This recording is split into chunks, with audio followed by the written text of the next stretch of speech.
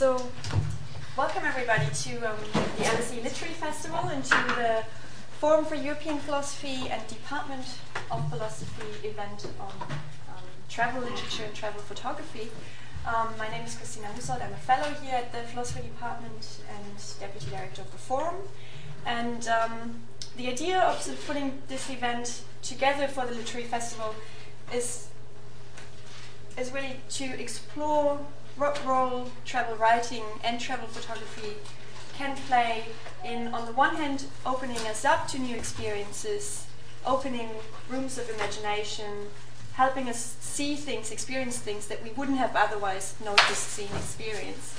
But on the other hand, how that can also have a flip side to it, namely that by reading certain things and by looking at photos of certain things before we set out on our own travels, as it were, we already then bring with us certain preconceptions about things that we're going to see and the things that we're going to experience, and that maybe precludes us in a certain sense also from making other experiences. And we want to sort of explore those issues and related issues a bit today. Also, another thing I think that's interesting that sort of comes up in the recent developments is what role does actually travel writing, professional travel writing and travel photography play in the age of social media, where each of us is basically carrying a camera around. You have blogs, you have lots of information online, you can tailor the information that you want before you travel somewhere to your own needs, and what role does that play in changing the field of travel writing as well, and what role can travel writing and travel photography play in that sort of changing environment.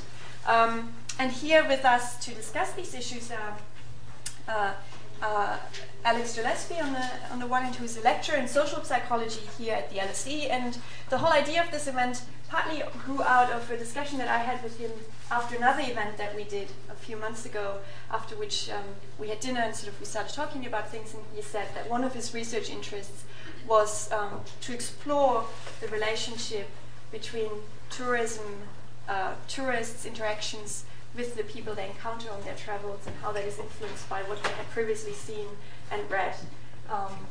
And he was doing some research on that in certain parts of India, and I think he's going to talk to us about that research and see what sort of conclusions he draws from that. And then there's Abigail King, who is a travel writer and photographer who has circled the globe twice. Is now partly based in Spain, but originally from England. She also runs a blog that inspires travel and invites us to explore foreign places, where she invites us to embark on more unusual travels and think about the world in a different way. And I think her career, in a way, can also be seen as an interesting travel in itself, because she made the journey from neuroscientist and emergency doctor to professional travel writer and photographer. So that's interesting in itself. And her blog says that the blog is called the Lab. What is it? Sorry, it's a travel inside the travel lab. Exactly. Sorry. And she thinks of a lab as a place for insight and discovery and for inspiration, and in that sense draws a parallel between the lab, the scientific lab, and the travel lab. So I think that's quite interesting. And then there's Horatio Clare, who is an award-winning author, broadcaster, novelist, and journalist. One of his recent books, which I think is a really fascinating project, is called A Single Swallow, for which he traveled from South Africa to South Wales, following migrating swallows and writing about them. And I think that sounds like a really fascinating project. But I think he's also recently traveled on a container ship, and has made many travels himself and is writing about these.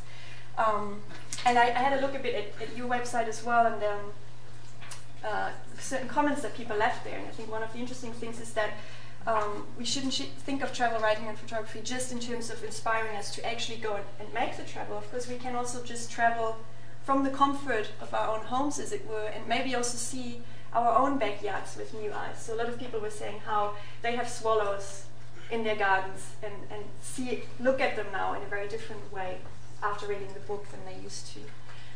So I think we'll have a lot of interesting things to talk about. And the way that we'll do this is we'll start with each of the three speakers giving a little 10-minute introduction, presentation of their work and their take on these issues, and then I'll ask them some questions, and then we'll open it up to questions from you. And with that, I'll hand over to Alex. I think that clock is working, so this.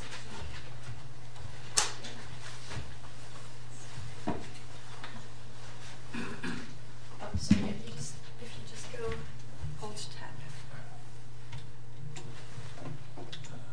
That's mine, yeah. Brilliant, thank you. One of the most obvious, but I think interesting things about travel tourism is that people go somewhere they've never been. And it's kind of odd because they're motivated by an image. They have an image of the place they're going to, and yet they've never been there. So non-human animals go places, but they don't quite know where they're going. Humans have an image of where they're going. And how that comes about, this is about the images we see in the media, the images we see on films, and so on. The research I did was in Ladakh in North India, which is sort of part of Tibet. And even if you haven't been to Ladakh, and I tell you it's part of Tibet, you have an image in your head. And if you haven't been there and you have an image, you have to interrogate, where does that come from? Is that a real image? How would that connect with what was there if you went there? That's the kind of question I want to explore in the next couple of minutes. You might have an image from Lost Horizon, a book which became a film about a plane crash up high in the Himalaya where they discover Shangri-La. So you might have an image in your head of Shangri-La. You might think of 7 Years in Tibet. You can't see that very clearly, but there's sort of Patala Palace there. Did anyone think of the Patala Palace when I said Tibet? Yeah, it's the common thing which comes up. Yeah. 7 Years in Tibet, the film, 1997, and again you see the Patala Palace. These reoccurring images. And what I did was to talk to tourists, a lot of tourists in this area, Ladakh, and I asked them to show me their photographs. So I accumulated well over 1,000 photographs from 15 or so tourists, and I interviewed them on the photographs, saying, well, why did you take this photo, and so on. And I'll show you a little bit how they relate to that world of the media which they encountered before they ever came to Ladakh. So, it's the National Geographic. The first National Geographic article on Ladakh was 1978, and again it begins with a sort of Patala Palace. In Ladakh they call it the Little Patala Palace. It's not the real Patala Palace, but it's the iconic image of Ladakh.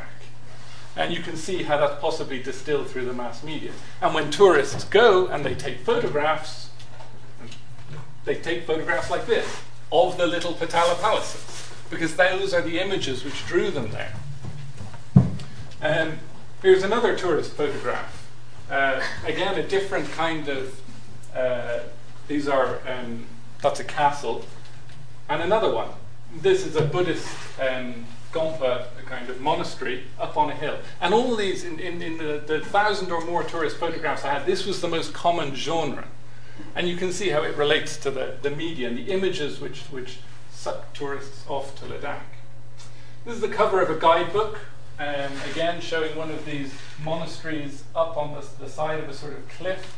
They're normally quite high up because there's no flat land really in Ladakh, and if they do have flat land they use it for grazing, so most of the buildings are up high. And then we go back to the tourist photographs and you see exactly the same monastery, of course photographed from the same angles and so on, maybe even slightly better photograph. And again, numerous examples of this. If we open the pages on trekking in Ladakh, you find this image of this is a bridge over a rocky sort of crevasse with suspiciously blue water, you'll agree, and blue sky. And then we go to the tourist photographs and you find exactly the same kind of thing. The bridge across a somewhat more murky river and slightly less steep sides.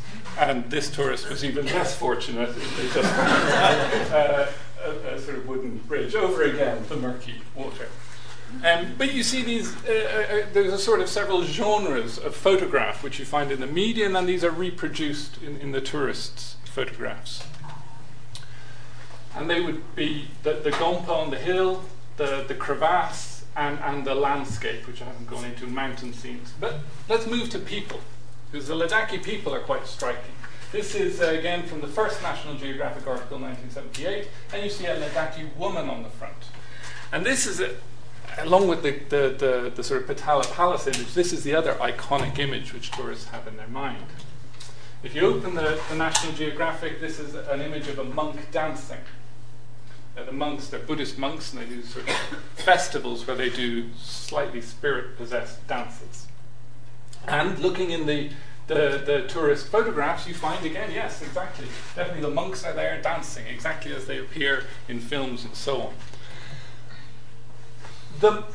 This is a tourist here taking a photograph of some people getting ready to dance. And these festivals are staged largely, so it's quite easy to get photographs of the people dancing. What is more difficult is to get photographs of the people. So 7 years in Tibet, of course, you have these images of these old faces, kind of weathered and very characteristic of a sort of traditional life. But in the tourist photographs, you don't find these old people. In fact, you very rarely find any people. And that's odd. That's a disjunction between the mass-mediated realm and the lived photography realm. And this is why. I asked some tourists, about their photographs. And Barry says, I try not to take pictures of the people, though I want to, Tom. I feel embarrassed to do it because it's like making them feel freakish. Barry, it's like, look at those freaks there. That's just horrible to the people. So the tourists actually are very guilty about taking photographs. They feel they're objectifying them, the people, making it look like a zoo or something like that. Those are the things which we heard. So instead, they take photographs of Ladakhi toilets. And this is odd because in all the collections of photographs I looked at, everyone had a photograph of a Ladakhi toilet. But the Ladakhi toilets don't appear in the films and in the guidebooks and so on. And all the tourists thought they were being really individual doing this, that this was peculiar, and yet it was the most common thing, in the sense that they were all doing it. So this is what in the literature is called a sort of post-tourist stance. They give up on the image of the old lady or whatever, and they do something a bit more quirky. Now, the tourists are in a difficult spot, and let me illustrate. I ask, again, another tourist, what pictures have you taken? And Morten, a guy from the Netherlands, says he's taken lots of landscapes. Everyone takes lots of landscapes, but there's this absence of people I mentioned. And he says, but also of people. I've also taken some photos of people, but really sneaky. But I'm sure they don't know. It's different to someone shoving a lens in someone's face from a meter distance. And I said, but if you were going to take a photograph of people, who would you choose to photograph? Well, the old women, of course, and the old men. Why? Because they look nice. They're characteristics. But when you want to take a picture of an old woman, try to have a little relation with them, not just like run through the country and take some pictures like Japanese. Now, this idea of Japanese, German tourists, everyone was against the idea that you would run through the country and take pictures of people without having this relation. If you have a relation, it's somewhat genuine or authentic. But of course, Morten has just said that he has just said up here that he takes really sneaky photographs, which is quite the opposite of having a relation with people. So tourists are caught. They don't want to be doing it. They criticize other tourists for doing it, and then they try and do it. And that's the tourist predicament. But it gets more complex. There's one last point. This is a book called The Hidden Faces of India. So this is someone who's gone and photographed the faces of the people that tourists can't photograph because they feel guilty doing it. It's a whole book of faces from across India, and I saw it in a bookshop. And I was excited because of my research. And I thought, do they have any photographs of Ladakh? I looked, yes, they do. Excellent. Some Ladakhi young people. And what does it say down here? It says, archers from the Ladakhi village of Skurbuchin travelling to Leh for the annual archery festival. Wonderful. Traditional photograph. The reason I was so excited when I saw this is because I'd been there when the photograph was taken. So, this is the real setup. This is the guy who took the photograph and wrote the book. These are the archers who aren't really archers. They're just like these guys wearing baseball caps and Hawaii shirts. except they were paid to stand up on this wall for the photograph, and there's other guys over here who are holding the cigarettes of these guys, you're having to tell them to stop smoking while the photograph is being taken. So images are constructed, right? And tourists know this as well, because the images which are guiding them, from 7 Years in Tibet, from Lost Horizon and so on, these are fictional stories. They're not claiming to be true. And my sort of conclusion on this would be, not that in a sense this is fake or false. It is, but it's all part of the imagination of Ladakh. And Ladakh, or Tibet for us, is an imaginative space where we put hopes and dreams and fears. A lot of hopes in Ladakh. The Shangri-La ideas, it's the salvation of civilization to some extent, traditional life continuing. And it's an imaginative space which we explore in fiction, and tourism is just taking that one step further. Instead of travelling through the world of fiction, you travel into Ladakh and look for these moments which represent something unique. I was just saying, as we were talking earlier, and this is probably a point to conclude on, the first travellers to Ladakh didn't notice anything. They really didn't. It's a barren landscape. There's very few trees. It's rock, and there's not much nice. Yeah? And so the travel writers from back hundreds of years really just said there's nothing here. It's a wasteland. And now when tourists go, they see lots of things. Things jump out at them. Why? That's the world of fiction and imagination opening up the reality of Ladakh, which was in a sense invisible before that realm of imagination was layered over it. So I'll leave it there. And,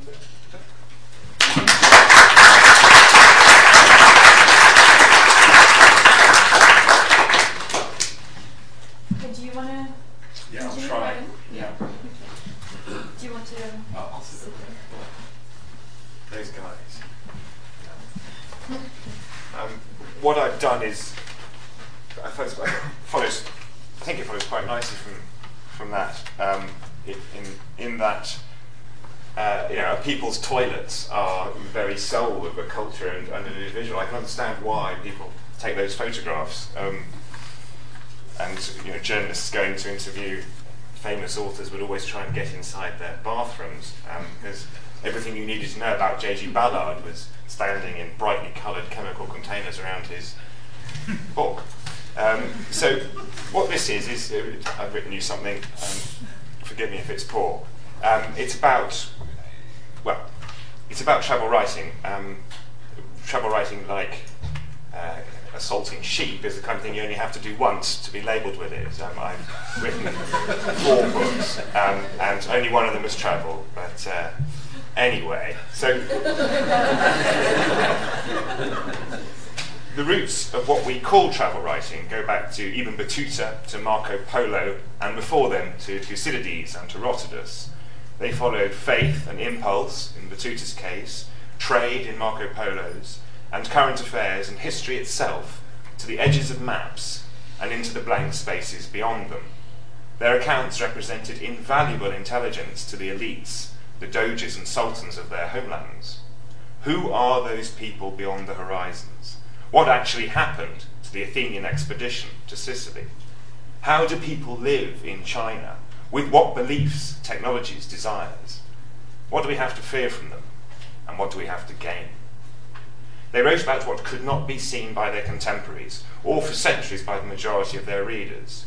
Magellan's first voyage around the world, and Drake's, and Vasco da Gama's journey to India, and Columbus's famous landfall were written up by their shipmates often, members of their crews, and presented to kings and queens who were their patrons. These accounts were in every way, in every bit, as valuable as the gold and silver the explorers found or fought for, and the trade intelligence they contained. From the point of view of contemporary readers, their writings were all that existed of the places beyond the known. Jump forward 500 years after Columbus to our own time, and we see the invention of the internet in 1992. You want to write the discovery of the internet, in a way, a means by which the whole world can seemingly be recorded and studied. With the world's illiterate population standing at under 1 billion, and users of Facebook alone at rather more than half that, you might well conclude that for the first time in human history, there are now more writers than readers. If you define a writer as someone who publishes for a general audience, and a reader as someone who devotes significant portions of their time to literature in whatever form. So there's never been a more available, readable world, and the question is, do we see or understand it better for writing about it more? The amount of content, always an interesting word, available in the virtual world seems to rival the scope of the actual world itself. Does it make for a more legible, comprehensible, revealed planet? It must do, logically, it must do. Even if we limit ourselves to old-fashioned paper books, there are more of these, and they are more available now than ever there were. But at the same time, we know, the world expands in exponentially self-replicating space. Every one of the 7 billion of us now alive represents a perception of the world. If the literate 6 billion were to write down all they knew, or just to write every day, we would need a parallel world of 6 billion readers to take it in, even in a fraction. So the familiar paradox, the greater our ability as a species to collect and disseminate information, the smaller becomes the proportion the individual is able to assimilate. We're all tweeters, status updaters, trip advisors, all travel writers now, and fewer of us are travel readers. Consumption of travel writing has dropped off recently, and dramatically, in parallel with the increase in the appetite for historical fiction. Perhaps readers yearn for eras when the field of information was smaller. Perhaps we long for the marvellous and reductive power of hindsight.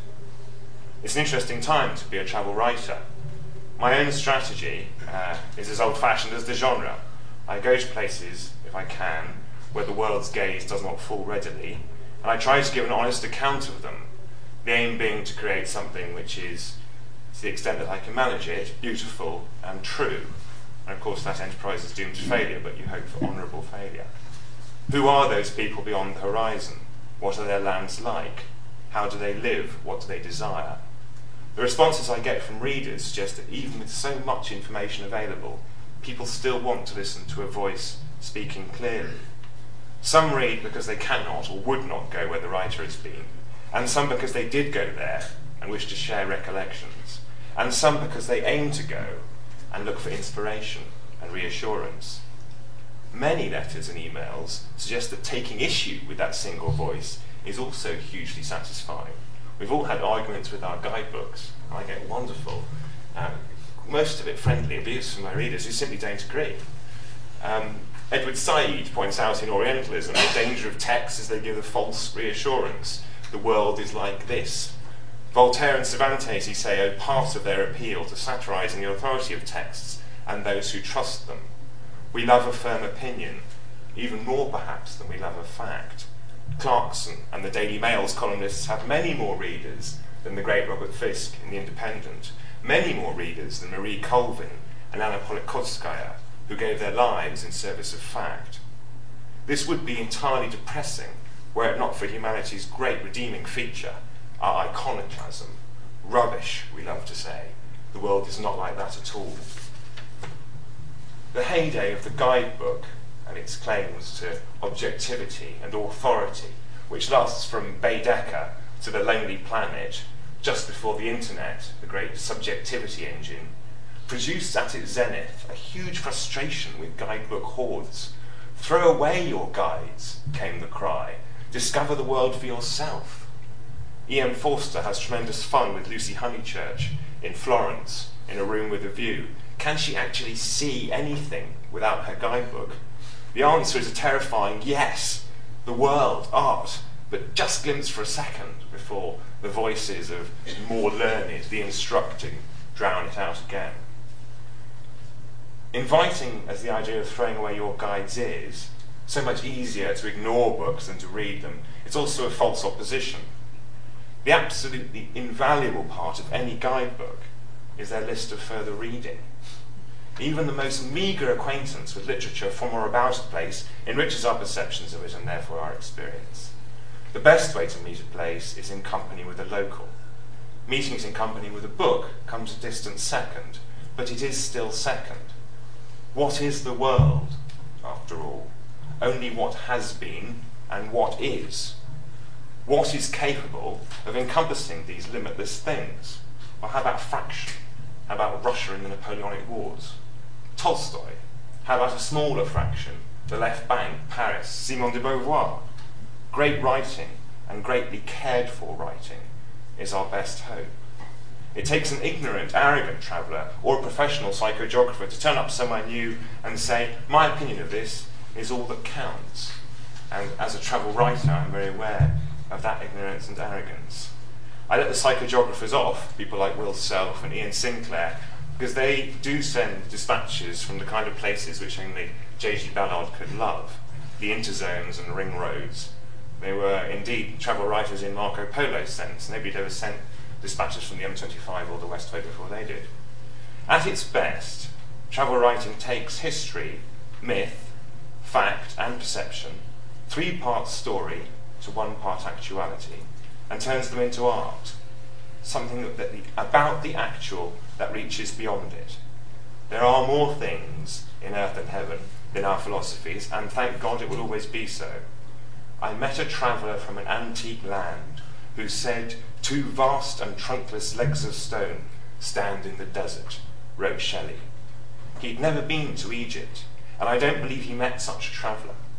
Rather, he read about the statue of Ramesses the Great, and we think he was inspired by a different statue, that of Ramesses II, which was on his way to London in 1818, and he wrote Ozymandias, and in so doing, created something that will endure longer than the memories of the pharaohs, and longer than the stones that inspired it.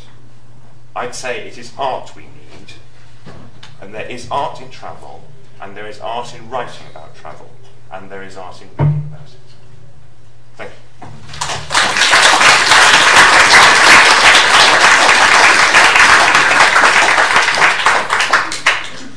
Thank you so much. I'll just put on your presentation so we can.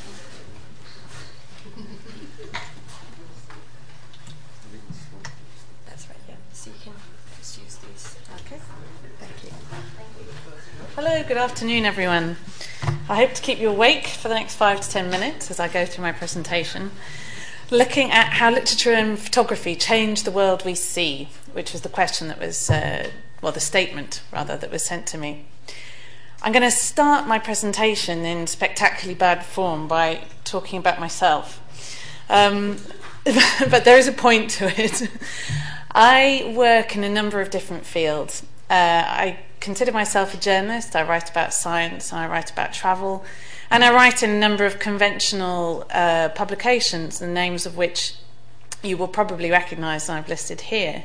If any of you are into social media, I tweet from Abigail King. But then, in this brave new world, I'm also a blogger, and I tweet from Inside Travel Lab, and I spend over half my time now working in social media as well as these more traditional outlets. And it's that aspect that I thought I'd talk about today. And just because people ask and get confused, yes, I trained as a doctor and I worked as a doctor for a number of years, and then I left, and I don't do that anymore. I now do travel writing in whichever shape or form you want to describe it.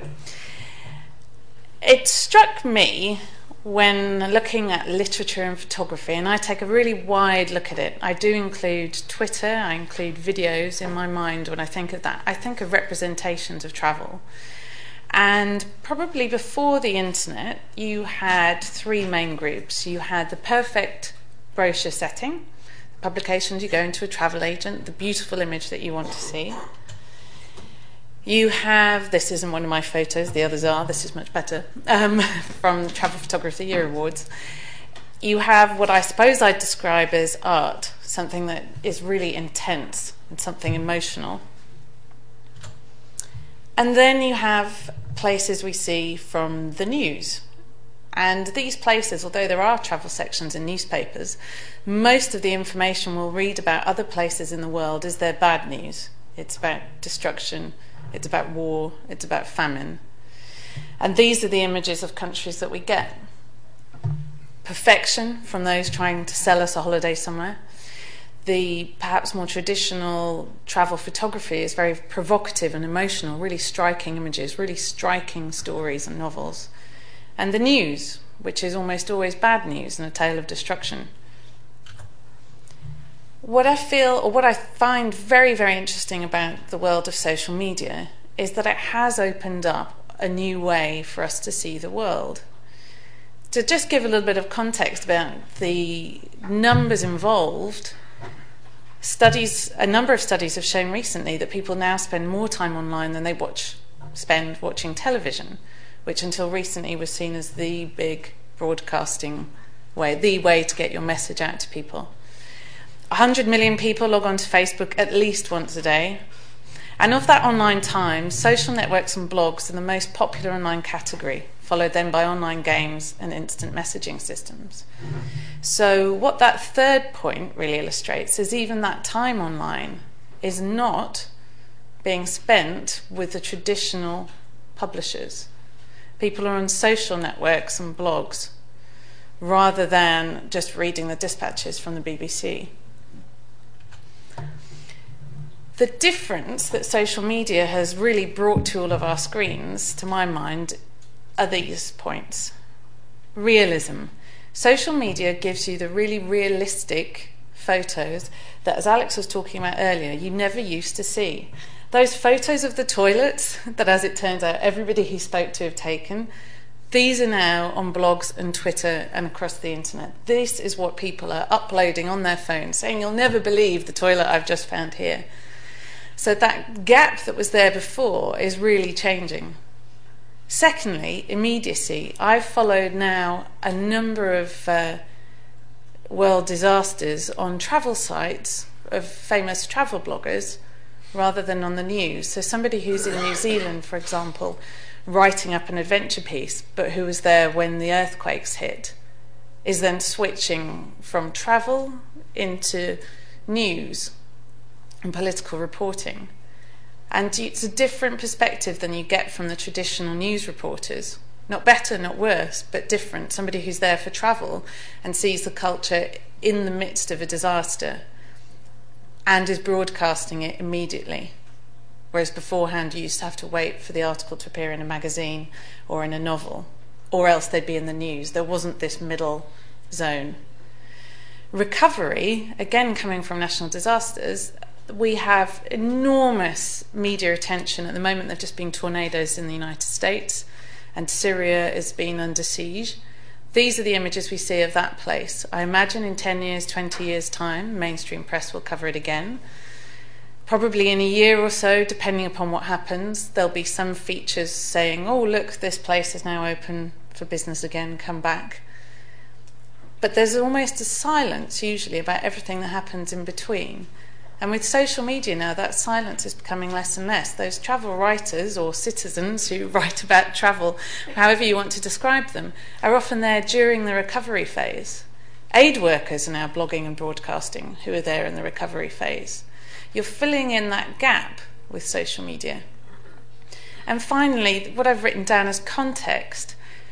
People have spoken already today about guidebooks. I've talked about the news. It's difficult to get a flavour for who your author is. In fact, there's an effort in traditional mainstream press to hide the author from the piece. It's third person because that's seen as authoritative.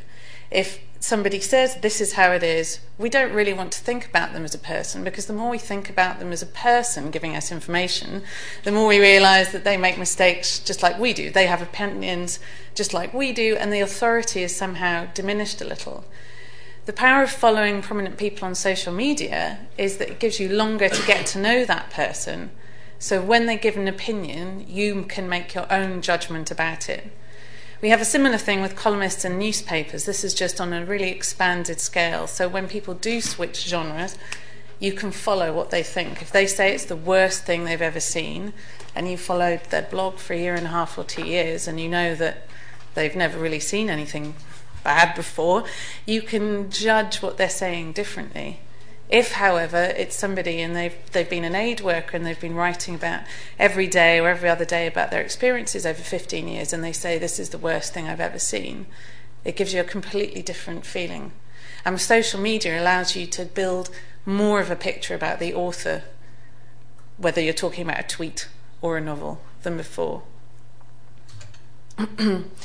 The examples, some of which I've touched on, but the tsunami in Japan, for example, I'd been in Sendai 10 days before it struck, and my photos had just gone up on my site, and they received a huge amount of attention, and I had people writing into me saying, thank you, because I wanted to see how this place was before the disaster hit, because everywhere else we look in the mainstream press right now, all we see is the destruction. I've got no idea how to make the image that Alex was talking about, because there are hardly any pictures of this place, of what it was like beforehand. The opposite picture, I have colleagues of mine who, as I've mentioned before, in New Zealand for the earthquakes, and who covered it just after that, again when the news have lost interest and moved on to the next thing. There's writers blogging and tweeting from Iran, giving very different images to the ones that we get on our press. And then I've got both violence and peace across the Middle East, where social media has a very controversial role at the moment, I think, in terms of what we've seen about the last 18 months. Some of it has been counteracting and giving more information and saying that these countries, these places actually are not involved, and it's a lovely place to come for your holiday, since we're talking about travel. And others are, a lot of the pictures and images that we are getting from trouble in that region are coming out through social media, because traditional reporters can't get through. And that, of course, opens up a lot of debate that I think the world needs to think about, is who do we trust when we see those images? It's no different a problem, who do we trust when it's the BBC reporter, as to when it's a complete unknown. We just have to decide, can we trust the information they're giving us? And the BBC, for example, has one history. This other individual, it depends, you need to judge them. Finally, I was just thinking perhaps a discussion for the future, instead of how literature and photography change the world we see, given the way that unrest is developing across the world at the moment, and in the context of social media, I would perhaps ask the question of, well, does literature and photography change the world, full stop, when events are reported on and responded to on a massive scale now, and the distinction between news and travel writing and opinion is beginning to blur? Is this a question worth discussing next time? To finish my brief presentation here, in social media fashion, I put this question out to Twitter last night and got a number of responses back and a number of opinions. But I think the most interesting one for today, or perhaps the most relevant one, was a tweet that came back that said simply, travel, reading and writing. Whichever way you look at it, it's just different ways of doing the same thing. Thank you very much.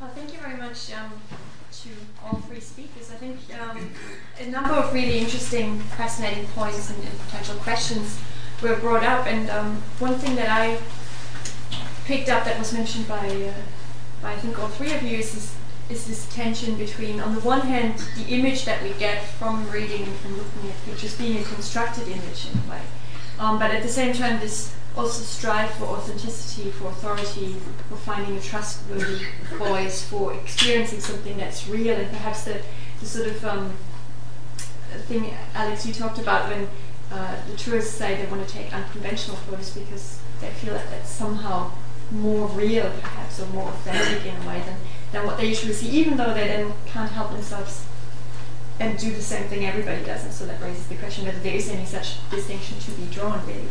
But Horatio also said, you want to create a true, you want to give a true account. You strive for some sort of truth there.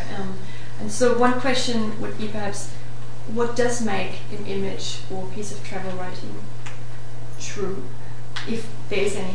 Or can we even say that, given that everything's constructed to some extent, can we draw that line? And also, as someone who writes and who takes photos, Abigail and Horatio, how do you make the choices that sort of what to write about and what pictures to take, and the research that goes into that, or the way you frame your stories and your pictures? And, so maybe we can sort of begin by talking a bit about that. Yeah, well, I can say something on that. Yeah?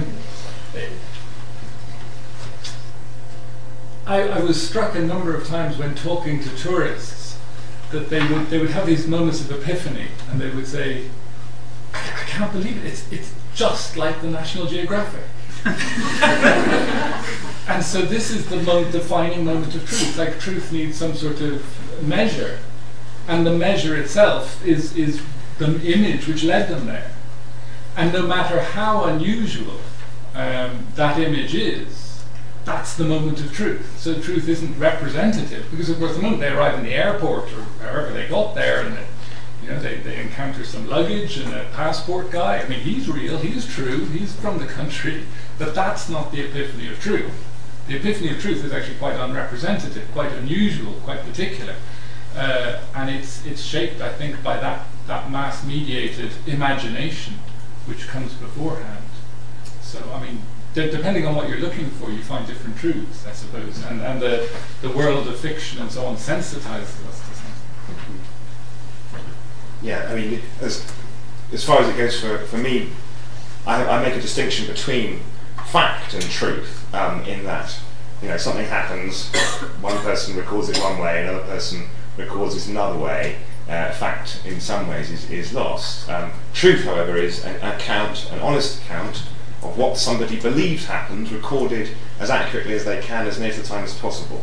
So I've just spent 2 weeks crossing the North Atlantic on a stinking container ship, and I spent the entire time walking around with a notebook and writing it down. Obviously, that slightly comes between the old observation changes what you're observing. It does slightly come between you and the truth of what a container ship is, but it's as close as I could get to it. So I'm able to trust writing much more readily than I am to trust image, because I work with photographers, and where there was a time where the camera never lied, I believe the camera now very rarely tells the truth. I mean, in fact, as we saw. I trust writing because it has, if and when it has the ring of truth, and that's what makes a great writer, I think, which isn't that quite the same thing as a recording of fact. It's interesting what you say about the tension there between photography and writing too, because I think another way of looking at it, and we talked about that briefly before, is that there seems to be this, and probably that it's an illusion of transparency of the photograph. So we often think, well, the photograph, in contrast to a painting or piece of writing, somehow gives us more direct access to the truth. Whereas what you seem to say is well, not necessarily. I mean, you are Abigail's. You're a great photographer. Since you're a writer and a photographer, you can sort of comment on both, perhaps. Yes. In defence of photography, first of all, there is a small point to be made that we see with our eyes better than a camera can see, and so some changes in editing actually does bring the image closer to the truth. So some of those colours, for example, in those photos, it may not be that the colour that you see captured by the tourist cameras is actually the closest to reality. It may be that depending on what they're using, film or camera couldn't capture it as well as what you can see, and so some parts of photographic editing restores truth. That said, yes, constructing images using Photoshop, paying people to dress up in certain ways definitely happens, and I think it would be unwise to trust every photograph you see as an exact representation of the truth. I would say the same really for any writer, I think. I mean, everybody who's worked in law or medicine realises that we're incapable of telling the truth, even when it's about ourselves, to save our lives. You'll have patients tell doctors slightly different versions of things every single day for their month-long, 2-month-long hospital stay with no apparent motive. And when you speak to police, which I used to, this is a little bit off travel writing now, they have the same problems with gathering witness statements. So to an extent, we all, every single one of us, have some problems with our memory that will distance what actually happened to how we remember it. I think it's the integrity of the writer or the photographer that gives you truth. That's difficult to know without getting to know that person. And that's why mass media has been so successful until now, because you don't get to know until social media, which is just slightly changing things. You don't get to know the individual author or photographer. Most of us, it's impossible. But you do get to know the brand, you get to know the BBC or the publishers, and you start to trust that the editor is actually looking out for you. and presenting truth as best they can that way. Right, so it comes down to somehow finding what you take to be a true voice in either what you see or what you hear reported or what you read. And, but you'll get it wrong. I wonder if the language of truth is the right language for talking about this, because what fascinates me with travel writing and fiction isn't, this is why I would look a lot at fiction.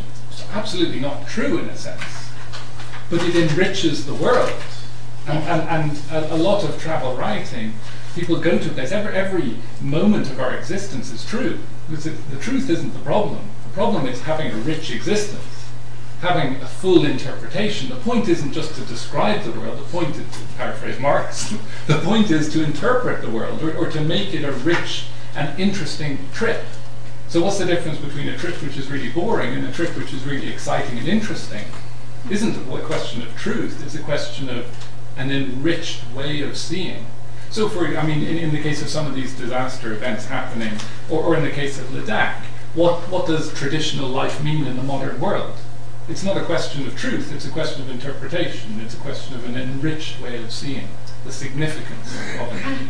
So, yeah, maybe that relates to what you said. Or an enriched way of recounting it. Yes, that is truth, right? You made the distinction, but then of course it raises the question, if what we are looking for is not facts, but some sort of interpretation that manages to convey something that we perceive as authentic, or if we don't want to use the word truth, then why do we think then that Photoshop, for example, is problematic? You bring out certain aspects that you think actually represent something that you feel is important or real about that situation. How's that different from framing a story in a certain way, bringing out stories? Why do people get upset about the fact that people use Photoshop? An image makes a claim to truth, which can be deceptive, and then people can get upset about deception, but you can't get upset about an interpretation. I would say. What you agree with that? Yeah, I was just thinking that perhaps people would not be upset, for example, in the photo you showed, if the caption said exactly what was happening, or there was a separate photo of what you'd said, and people would know what they're looking at. I think that's often missing, and that tends to be what upsets people. They feel deceived. Yeah. One other thing that I thought was interesting, and partly because we did another event actually on Friday, which was about poetry, and one of the things that was said there is that there seem to be more writers of poetry than readers of poetry, and we said the same. There's more writers now. Everybody in a way is a writer, whether we just write a little tweet or a little status update, or whether we actually write a novel or a longer essay or something like that. We all, as in a sense, writers, and maybe there's more people spending time writing than reading and engaging with literature, which I think is interesting. So when you, as writers, write, do you actually then write for others, or do you, in a sense, write more for yourself to maybe get clarity about what your own interpretation? I write for the thing itself. I write for the book, first of all, for the piece, for the idea that you have of a reader. And poets have always complained that there were more people writing it than reading it. But writing poetry is not quite the same thing as being a poet. Writing is not quite the same thing as being a writer. And there are degrees. And no harm or shame is done to any of us who, I spend half my time, most of my time, writing rather than actually writing, because it's hard and difficult to reach anything that will last or touch, and that's the job. But the fact that more of us are able to do it is great, because more people will come through, and we will all do that. So do you think that, especially now with social media, given that what Alex said, what we're looking for perhaps is something like a richness of interpretation, that this is getting richer now because many more people have access to these media, or is there also risk of losing something in that sort of stream of information that is bombarding us? Should we move it to the floor? Do people have a view? Yes. Yeah. The river. All right, there's a mic.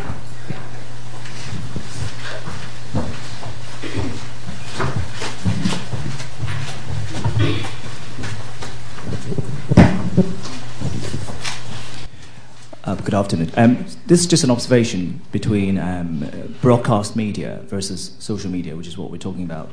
So, just 3 days ago, down the road at Bush House, BBC World celebrated its 80th birthday. Grand old age, still going really strong. The BBC prides itself not to have a view. Completely impartial, completely objective, which I don't necessarily buy. Now, going back to social media, I woke up this morning to a tweet which is quite alarming. A woman threw her baby out of the window, 14th floor. Right? The baby obviously didn't survive. And I was really curious, so I clicked on the link. And the story actually happened somewhere in Russia. But the tweet came from India Today, fairly respectable magazine which I follow. And I wanted to know more. All it says is, 27-year-old Russian woman works as a model. She couldn't sleep because the baby was just crying and crying, and then she got really fed up and threw the child out the window. That's it. What I wanted to illustrate, perhaps explore with you guys, is for me, factual reporting is just what happened, and basically that tweet and a very, very short article did that. But I think I would be much more interested to understand the context. How it happened, why it happened.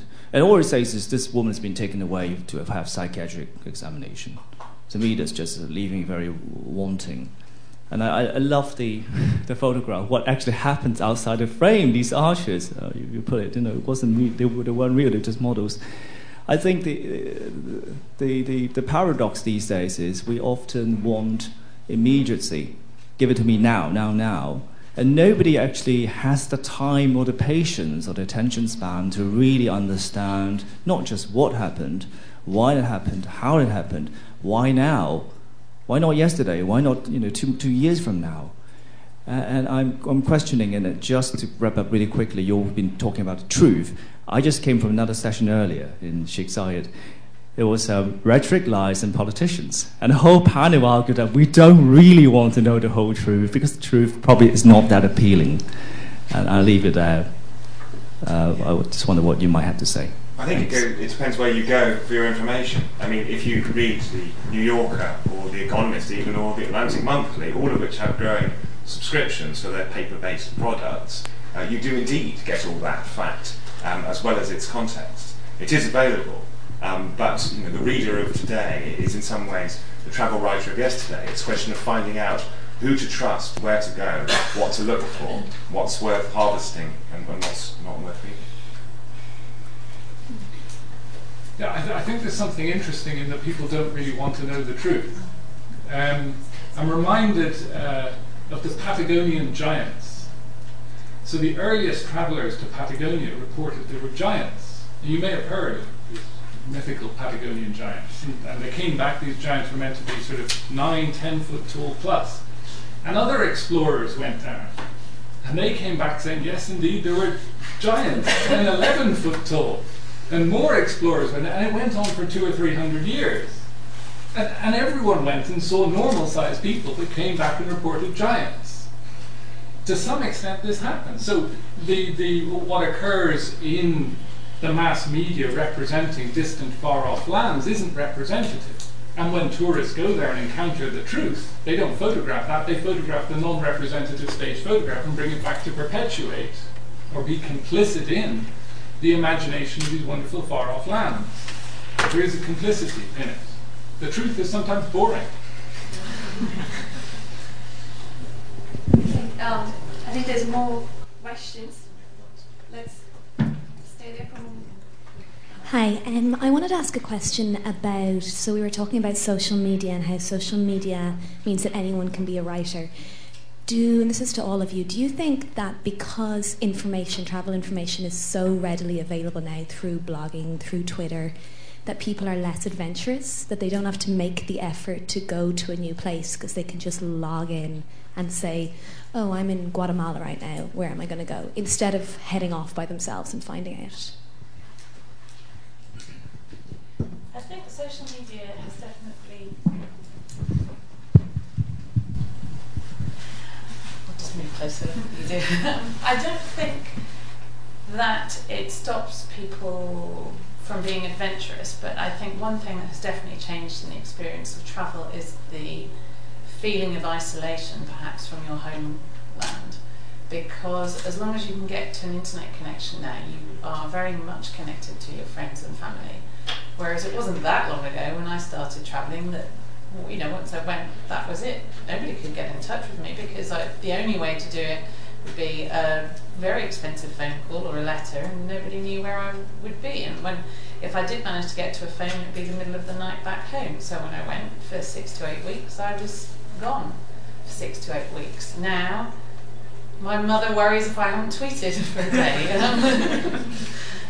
So I think for a new generation of people going travelling, the sense of being apart from your home has gone. But I think the sense of adventure is different. I mean, it's very hard to find places now where no one has been. So I think some aspects of travel have got better and some have got worse in terms of when you're actually there, but I think it's a very different experience. Yeah, great. Except that no one, you might have been there 3 days ago, but maybe nobody's been there today. You know, I think the whole world renews itself wonderfully, quickly. And in terms of communication and the internet, it's true that the only really wild travelling that your friends seem to do now is when you get a broken thing saying, you know, I'm in Peru and the internet's really bad, and finally, you know, they're on their own and you worry about them. I don't think it stops us travelling though. I think people travel more now. I think the social media maybe changes a bit the direction of the relationship, because we've looked at sort of travel writing and fiction stories leading into individuals going off travelling. But in a sense, the social media turns the individual travelling into the hero of the story they're telling. So it becomes a story. They're constructing a story through the photographs, through the tweets, through the blogs. They're the hero of their own narrative, which means that the site of fiction has moved, in a sense, from something distant to something where they are the protagonists. Okay, I think the microphone has already tried. Hi, thank you very much. It's really enjoyable. Just a very brief story. When I was travelling down the Amazon, however far we went to every village, the people I was with were always very upset the fact we hadn't reached the authentic place. You know, that these people, the villagers, were waiting for us with their fridge of Coca-Cola, sort of for the people who are travelling. I'm just wondering whether travel writing has to tell a necessary fiction about what people are going to expect in terms of an authentic experience, because it doesn't matter how far you go, the act of travelling seems to me to constitute the people who you see, and the act of writing does so even more. You know, it's the dream of authenticity, isn't it? It doesn't exist. You know, what exists is the case, but as soon as we mediate it or expect it, it becomes. It's like, you know, going to the Guggenheim in Bilbao and 10,000 people are taking photographs of it, ripping reality off really as quickly as possible in order to possess and take home. I remember being really confused by that, because the question is anybody actually here, or are we all here in the future looking back at it? So yeah, authenticity is a big one, but luckily the comedy and tragedy of people offering you Coca-Cola on the banks of the Amazon is the kind of story that is worth telling. I think a lot of people, when they travel now as well, though, have images set in the past, that perhaps is where travel writing, photography, from the past, maybe now, but has come from. So people are confusing modern developments in places with a lack of authenticity.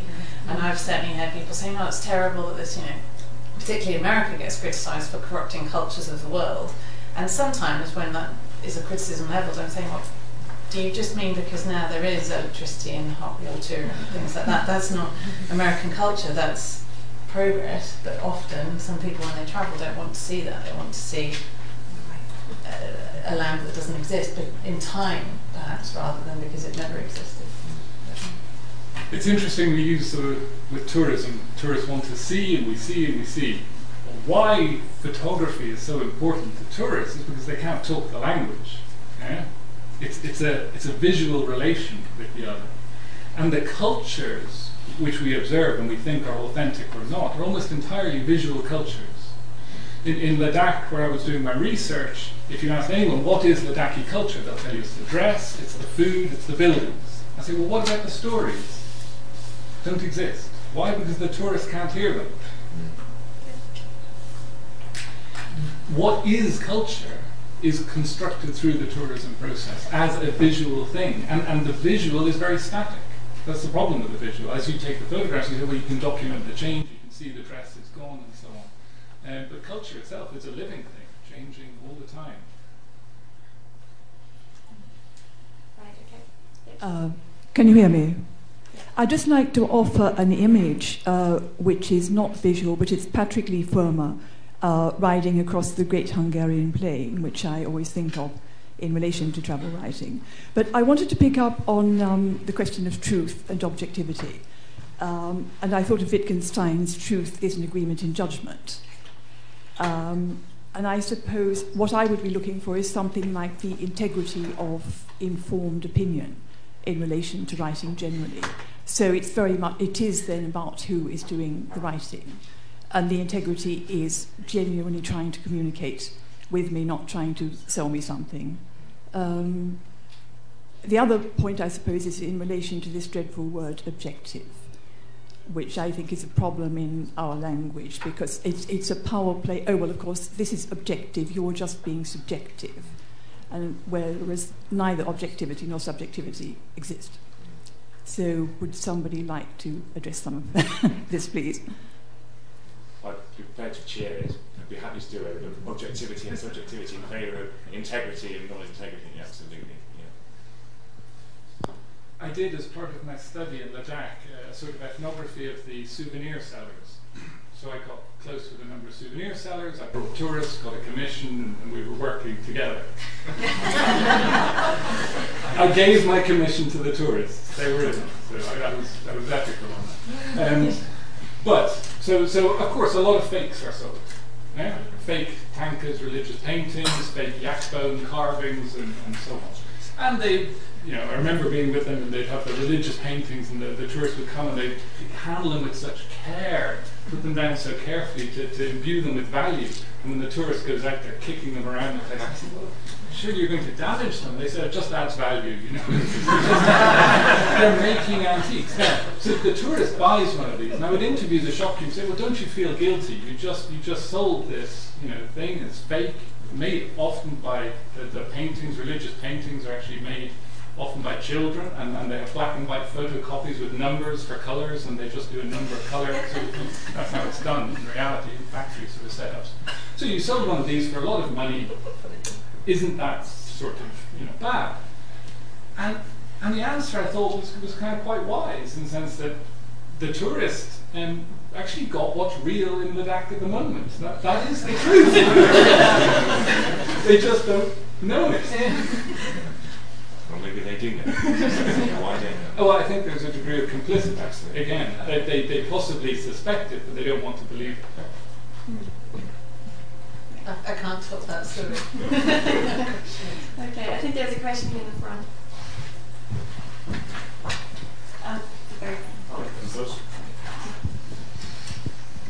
Yes, you don't need it, but I guess for other people.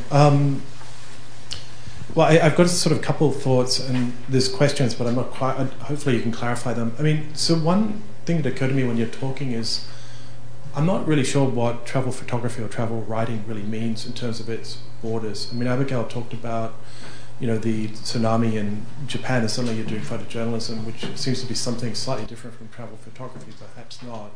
I mean, travel writing to me seems also, I'm a photographer, so I'm sort of interested in these things, and travel writing seems to be a much more personal, quirky, almost gonzo experience. I mean, you could almost think of Hunter S. Thompson as a travel writer of Las Vegas, whereas I doubt he could have been a photographer of Las Vegas in the same way, travel photographer. And I mean, I wondered whether photography is in some way legitimizing certain cliches about societies as we have as outsiders. So, if I think about myself taking photos in London, there are certain things that you immediately want to take a photograph of London. I mean, it's Tower Bridge, it's Big Ben or whatever, because those are the legitimate things. And you talked about this epiphany of truth when you see these things, but I wonder actually whether it's more a celebrity moment. I've seen celebrities in the street, and you see Michael Caine at the pub, and you're like, oh, that's Michael Caine. And he looks just like Michael Caine. A bit older, a bit different, but you have this sort of special resonance. And I think it's sort of like that when you see Big Ben for the first time or something else. I mean, it's different. So I guess, I mean, one question I had was like whether travel photography is somehow legitimizing what is valid, and in some way putting a barrier between us and the real in a way. I mean, it interprets for us already what we should get out of a culture. I mean, when tourists come to London, they go to Big Ben and this. They don't go to an East End cafe, perhaps, and think they're having a valid experience, perhaps, unless they've seen a certain movie or done something else. So, I mean, it's not really a good question, but I wonder if you could expand on that.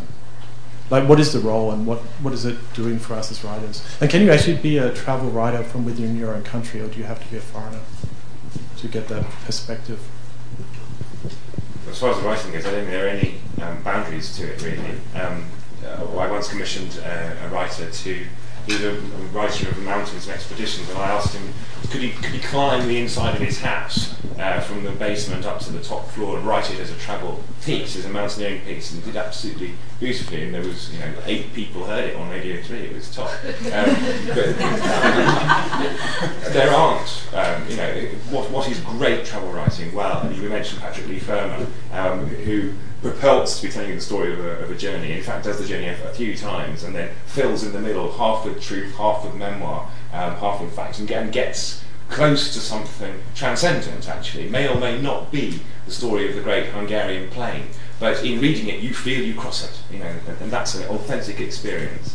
What are the other kind of great travel writer is the person who lives there. So it doesn't even have to be a native. Jan Morris living in Venice, absolutely extraordinary book with the most beautiful first page in travel writing. Of course, Morris would say, I'm not a travel writer, I'm a writer. So there's that thing again. It's genre, it's tables in bookshops. It doesn't mean anything, I don't think, with the titles.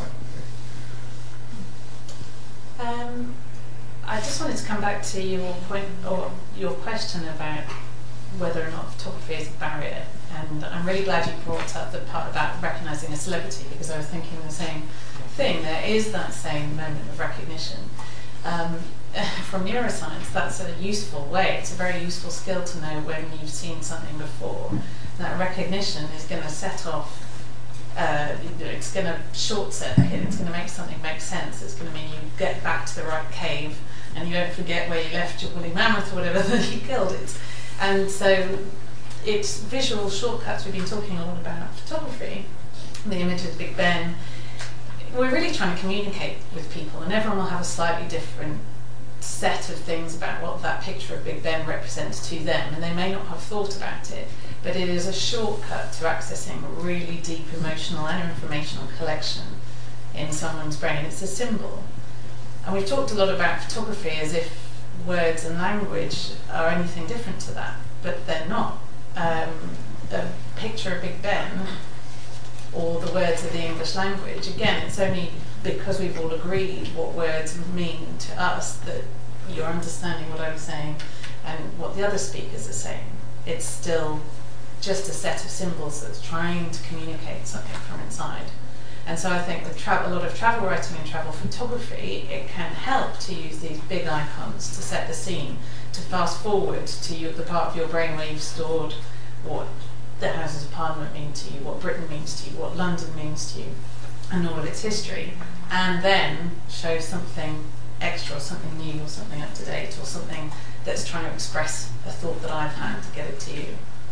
I was wondering though, like, how do you make, as writer and photographer, how do you make the choice of what to portray? Because in a sense, because you do set the tone and you do sort of determine what others will then recognize when they travel to that same place, right? So how do you sort of make those decisions, and does it make a difference whether you're very familiar with the place or whether you're just commissioned to do it and you just spend a couple of days there? Sort of, does that change the way that you pick up on certain things a lot? And I mean, you mentioned Ian Sinclair sort of picking up on things that only he and maybe a certain group of people could ever sort of love. But he obviously makes very sort of conscious choices about what he chooses to portray and what he takes the real East London to be, or something like that. Yeah. So, and do you feel a certain responsibility when you do make those choices, or how do you go about that? Well, I do a number of different pieces of work. So sometimes I'm reporting the news of the travel industry. Sometimes sometimes I'm putting together guides, which bars or restaurants can be recommended in a certain area. And then the freedom that I really love with my blog, that I suspect writing novels has the same thing, is that great scope to really put what your thoughts are about a place or a situation and just give them free rein. And so when it comes to that, I really write about things that move me one way or another. And there's nothing more objective, the word I'm allowed to use, really, than that. So, but that's very much in social media when you say that you're the hero of your own story. Yes, that is exactly what people's blogs and Twitter accounts are about. And most travel writing novels, it is their own story, I would say. And if the writing's good enough, it doesn't matter what the writer writes about. No, exactly. Virginia Woolf writes a short story, A Mark on the Wall, which might come close to explaining why the poor lady in Russia threw her baby out the window. I mean, it does, in a way, it doesn't matter where you turn the gaze. The trick is to find something that inspires it. Which goes perhaps back to your point about richness, right? Not so much. Yeah, well, I see the kind of writing, travel writing, the fiction as, in a sense, the pioneers. Of course, the world is explored, but the world of human experience is open. There's still a lot to explore, different experiences of places. And as travel writers and photographers, you're going out and pushing the boundaries of how we can experience these places and setting up, if you like, templates for people to follow. And the stories they narrate, they have a genre. The genre is produced by the literature which went before, by the fiction which went before. I think you see this in the extreme. If I were doing another study of tourism, I think what I would look at is this growing trend to go to the scenes of films. Like where Braveheart was filmed. You can go there, and they will rent you some of the swords. Yeah? You can dress up and you can charge down the hill. What's going on? Yeah. So the social media has provided this template imagination, which you literally step in, and I think that's something of an exemplar for all travel. You're becoming the hero in the story you read about before. When you see Big Ben, the point is you've seen Big Ben before you got there 1 million times.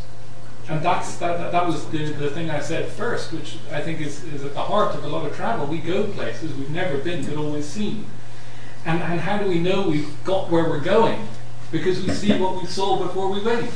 That's how you know you got there. I would say perhaps one thing to add on that subject, though, we've been talking about travel writing and narrative, and my blog and social media is a similar thing to a novel. What we haven't really touched much on is commercial aspects. And for that, what do they cover?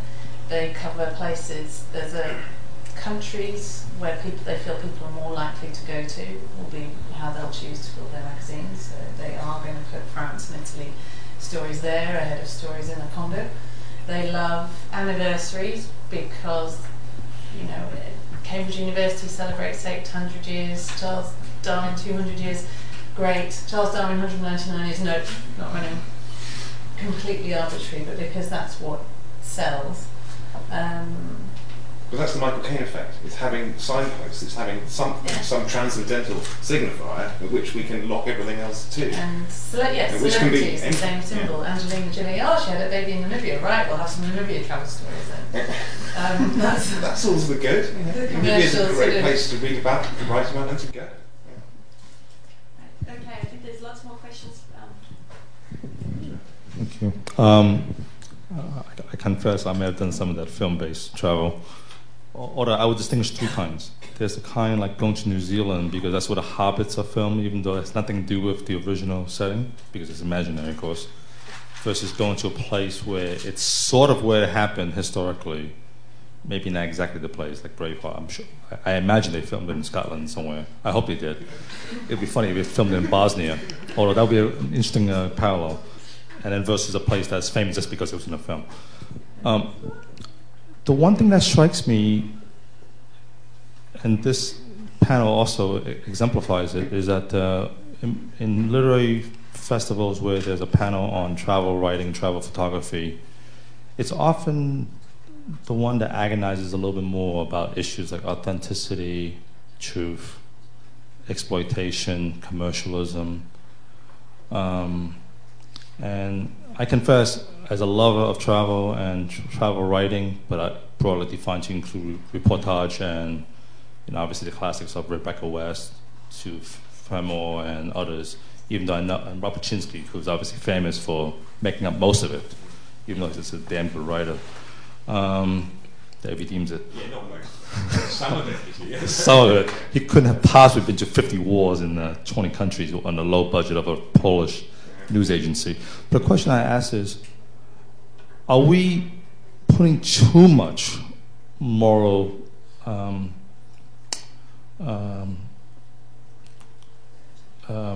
yardsticks on something that to me is not necessarily a separate genre, but perhaps suffers by being something that is so tied to a popular human activity that has become much more mass over the last 100 years.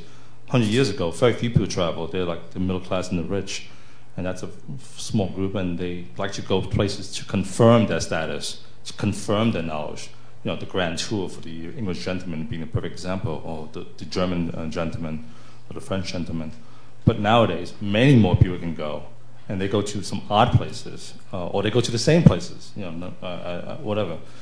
So oftentimes, there's going to be a lot more repetition of the same imagery, and there's, of course, a localized apparatus set up to feed the hungry whores with the McDonald's or their film stock or the internet cafes, etc.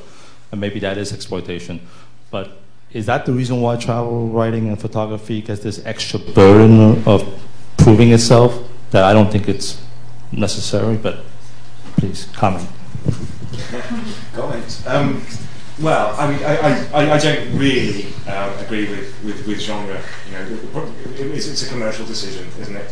Where we put all this stuff, how we classify, how people find it, and in the end, no doubt, the internet will burn all the bookshops down, and then there will be no more tables with local interest or London travel or travel writing, and people will just follow words or interests or recommendations or tags through the great unknown to a download.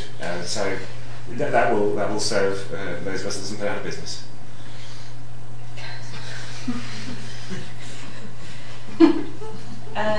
In terms of bearing the extra burden, I think that there is an assumed responsibility that someone will try and repeat what you've done in a lot of aspects of travel. Whether or not you're actively encouraging them, which some of my articles, the mainstream press is, yes, why you should go to Seville, and these are the things that you should do when you're there. And then the writing that I do on my own site that I feel is much more sort of from me that, I'm wary that people will use that to go and do something themselves. I think that's the hidden promise of travel writing, and that's why perhaps you need to be a little bit more careful, because it's also things people will go and do in different terms to making a recipe for a dinner party that's going to cause you an inconvenience for a few hours if I've done that wrong. But very often this is a huge expense, perhaps a once-in-a-lifetime opportunity. And so I think that sort of hovers around the edges of travel. It's a bigger upset if you have misled somebody. I think we have like 5 minutes now. Let's get a question.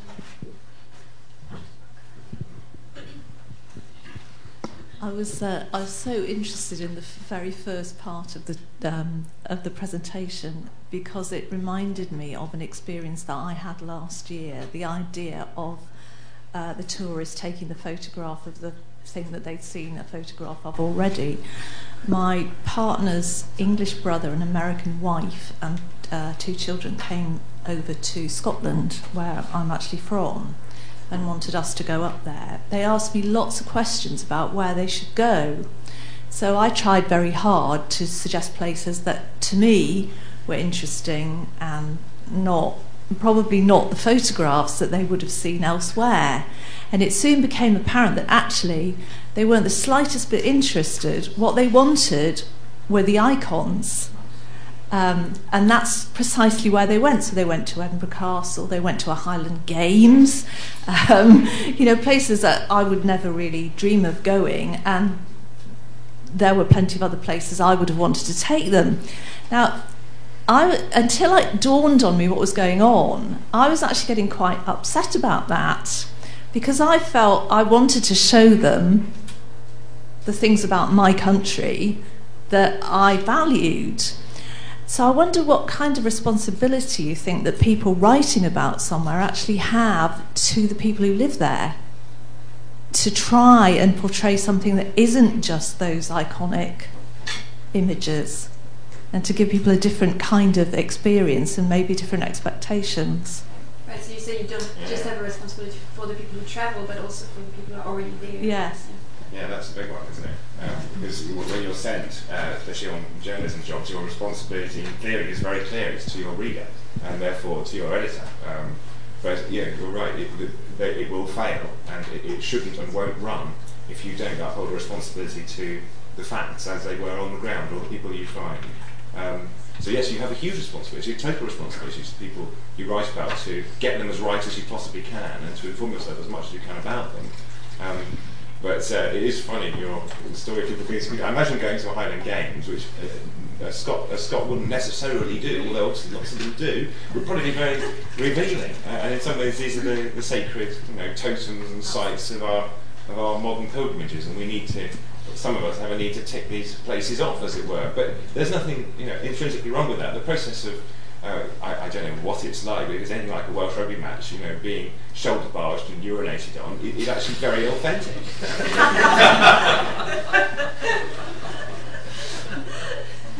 But you can quickly on. In terms of having spent in northern India and also having interacted with the natives, can you sort of...